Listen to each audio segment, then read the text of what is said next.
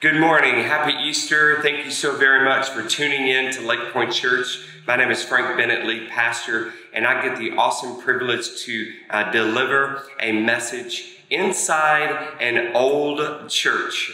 This church, we have the opportunity, our band, obviously, as you saw, got a chance to lead us in worship. And these walls, if these walls could speak, they could probably share lots of great stories of many sermons from many, many years ago, as this building is about 110 years old. And so it's a privilege and an honor to be here spending some time with you. We hope your family is doing well. And during this pandemic, we pray that God would show forth his mighty power and his healing hand. And right now, I pray, and of course, I've already prayed before this message. I pray that this message would sink into your heart and that something in your life would be changed. You know, there's so many aspects of the resurrection story of Easter that we could focus on. But as I was preparing for this message, actually, I had a different plan altogether, a sort of direction. And over the last few weeks since this pandemic hit, in my time with the Lord, there was a switch of direction. And so I want us today to talk about the scars that Jesus bore for us. And so let me ask you this question. Do you have a scar? You know, I have a few scars. Some are visible, some are not. Some I can show you, and some you probably don't want to see. But, you know, every scar has a story. I could tell you exactly what happened with every scar. You know, some scars were just out of my foolishness. Some scars were because, you know, I didn't really know how to play softball as well as I thought I did, and it took a hard bounce. Or maybe some scars were because of his surgery I had as a little child. And so every scar has a story. And I would imagine that any kind of scar that you have has a story. And so what is your scar story? Well, I want you to hold on to that question because I'm going to ask you more about that towards the end of this message. But we're going to talk about the scars that Jesus had. And we know that when he rose from the dead and he hung out with the disciples, the Bible says he was actually on this earth for about 40 more days. But when he appeared to his disciples first time after his resurrection, they were all huddled up together in a room, and they were scared. They actually fled when Jesus was in the garden and he was arrested. And so here they are together, and they had kind of heard that obviously that he had been raised from the dead, and some of the disciples actually went to go see the empty tomb, and they told the other disciples about this. And so there was a little bit of doubt, a little bit of confusion, and a little bit of fear. And it's amazing that we're talking about those words and we're actually living those words. Don't you have, over the past few weeks, isn't there a little bit of doubt in your mind about what's going on with the news and about what's going on with this pandemic, and doubt that everything is going to be okay? Maybe there's some confusion in your life, and there's definitely been a lot of fear. Well, I hope after today's message, we'll be able to talk about those as it relates to his scars. Because, you know, the disciples felt that. The disciples, they had some doubt. There was some confusion, and there was some fear in their life. And so as Jesus appeared to them, he showed them his scars. He showed that, hey, this is real. So the first thing that I want to talk about relating to the doubt, his scars showed the evidence that, hey, I did die, and here I am alive. You know, I wanted you to remember that John, the disciple John, was the only disciple at the cross, according to Scripture. And so John was there. He saw Jesus die. And he saw the nails in his hands and his feet. He saw, after he died on the cross, the Roman soldier forcing the sword in his side. And so John realized that he died. He knew it, but the other disciples had to just take John's word for it. So why did Jesus have to have the scars? He had to have it to show the evidence that, look, I was on the cross. I died. And so as we visit his scars, and as Jesus showed the scars, the first thing it showed is that it showed that he died in erasing some of the doubt. We see this as the disciples were huddled up in this room together, and we see this in John chapter 20, verse 19 and 20. It says, on the evening of the first day of the week, when the disciples were together, with the doors locked for fear of the Jewish leaders, Jesus came and stood among them and said, peace be with you. After he said this, he showed them his hands and his side. The disciples were overjoyed when they saw the Lord. And so the scars were there to prove, hey, I did die on the cross. And so erasing some of their doubt. But there's one disciple who was not there in that room, and that's the disciple Thomas. In fact, he has a name known as Doubting Thomas.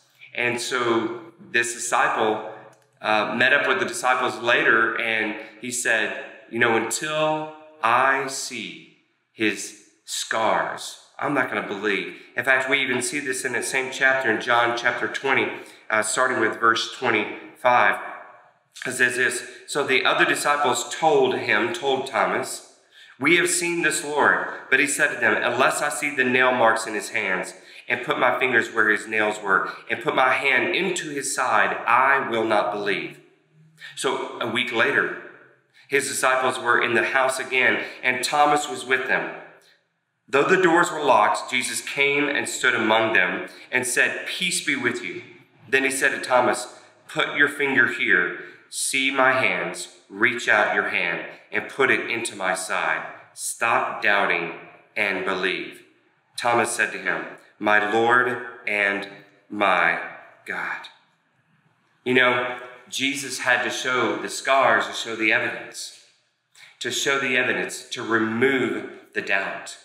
It's interesting when you think about the scars of Jesus, why did he continue to have the scars?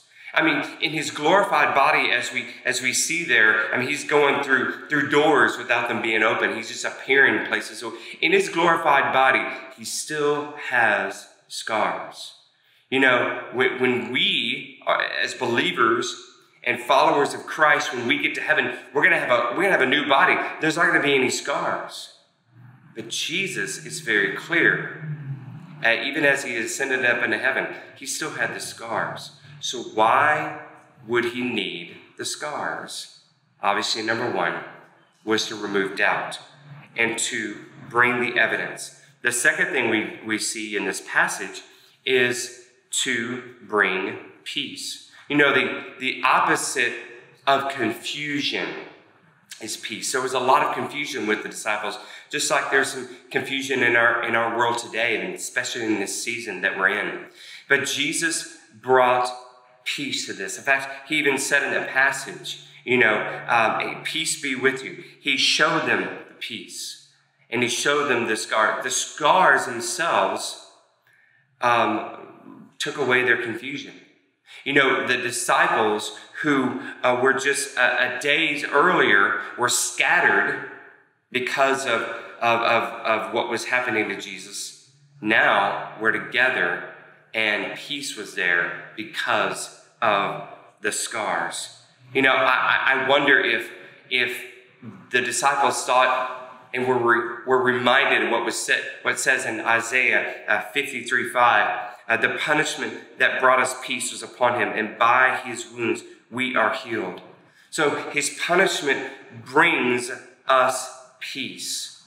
His scars bring us peace, knowing that this same Jesus that died on the cross and rose from the dead is the same one that sits on his throne, and he is the one who conquered death, hell, and the grave. You and I can walk in perfect peace when we place our trust in him. And so his scars remove the confusion in our life.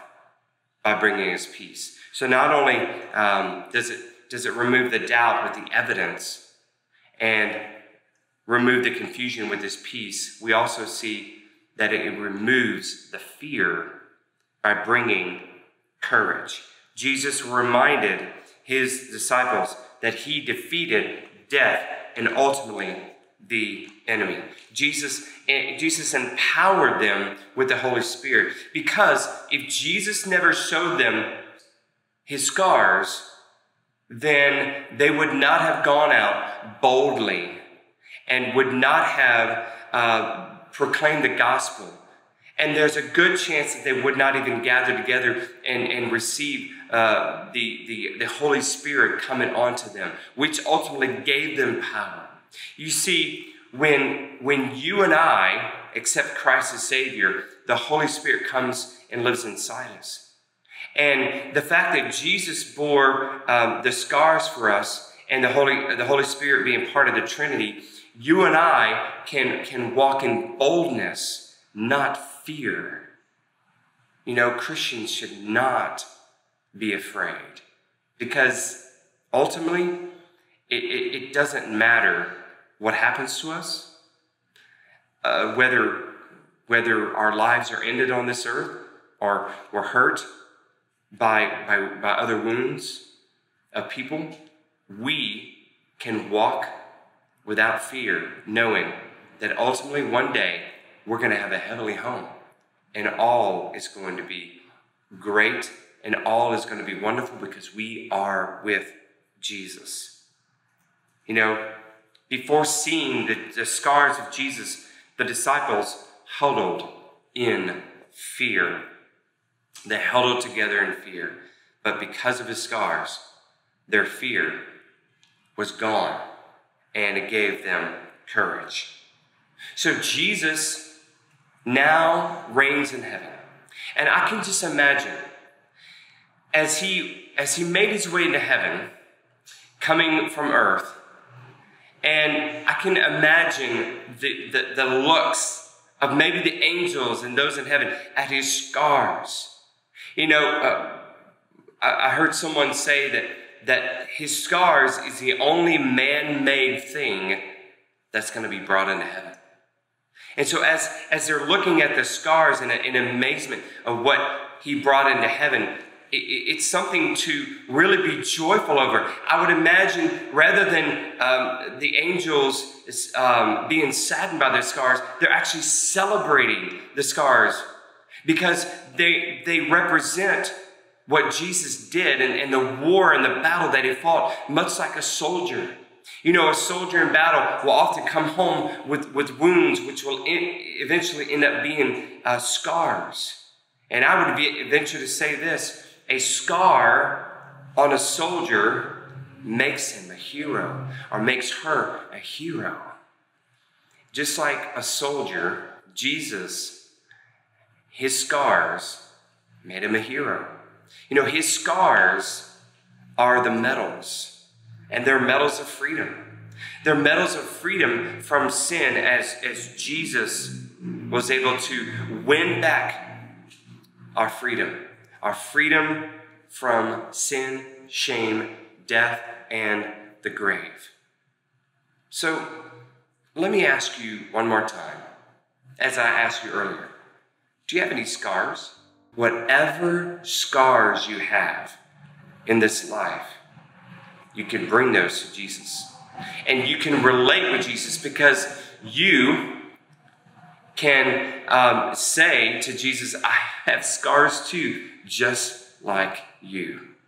And so Jesus, with his nail-scarred hands, he's ready to reach out to whatever scars you have in your life, and to be able to tell you, I love you, and I want to be a friend for you, and I want to be a friend of you, and I want to be your Savior. You know, during this time, as we have seen different politicians and governors talk about this coronavirus, there's some people that you will see at every one of those conferences and at every one of those news broadcasts. And that's someone who's signing in sign language what they are saying. And I'm reminded about how beautiful the sign language is. You know, it's very interesting to know that there's some words in sign language that correlate not with its meaning, but also of a person. And let me give an example. Jesus, he wants to be your friend. And so in sign language, this right here means friend. You know, Jesus died on the cross because he loves you, and he wants to show his love for you. And so this right here means love. But it's interesting that the name Jesus, when you sign it, is simply this, which represents what? His scars. Jesus wants to be your friend because he loves you. You know, I think there's one more final reason why Jesus still has his scars. It's because they are a reminder of you. They are a reminder that he came to the earth and he died for you. And as he looks down at his hands and as he feels his side and sees his feet, he's reminded that he paid the price for your sin. And he defeated death, hell, and the grave, and he made a way, a connection between you and God the Father. He bore our sins, and he bore our shame. Will you accept Jesus? Will you allow Jesus to be your friend? And will you love Jesus by giving your heart to him? You could do that today on this Easter. What a great and glorious day to give that to Easter. Oh, I know you're probably concerned about your scars. You have scars, but so does Jesus. And you don't need to worry about those scars because he's going to heal them all. He's going to bring his spiritual medicine and healing. But it's got to start with your heart. So if you're ready to receive him today, it's real simple. And so if you're just right where you are, if you just want to say a simple word of prayer, you can just repeat after me. Say, Lord Jesus, I believe in you, and I thank you for dying on the cross for me. Please forgive me of my sin. I confess them to you. I am a sinner, and I need a Savior. Please come into my life, be Lord of my life, and help me to live for you. Thank you for saving my soul. In Jesus' name, amen. So, you and your scars have a place with Jesus and his scars. And so as you walk in this life, you may pick up a few more scars. But know this, we don't need to worry about the doubt because his scars brought the evidence. We don't need to worry about the confusion because his scars bring the peace. And we don't need to worry about the fear because his scars bring us courage to live this life with boldness. I hope that you have accepted him. If you still have questions, that's all right. We're here to help you. And if you accepted Christ as Savior, I would love for you to send me an email to pastor@lakepointonline.com. Tell us about it, and we'll reach out to you. Love you, and we'll see you next week.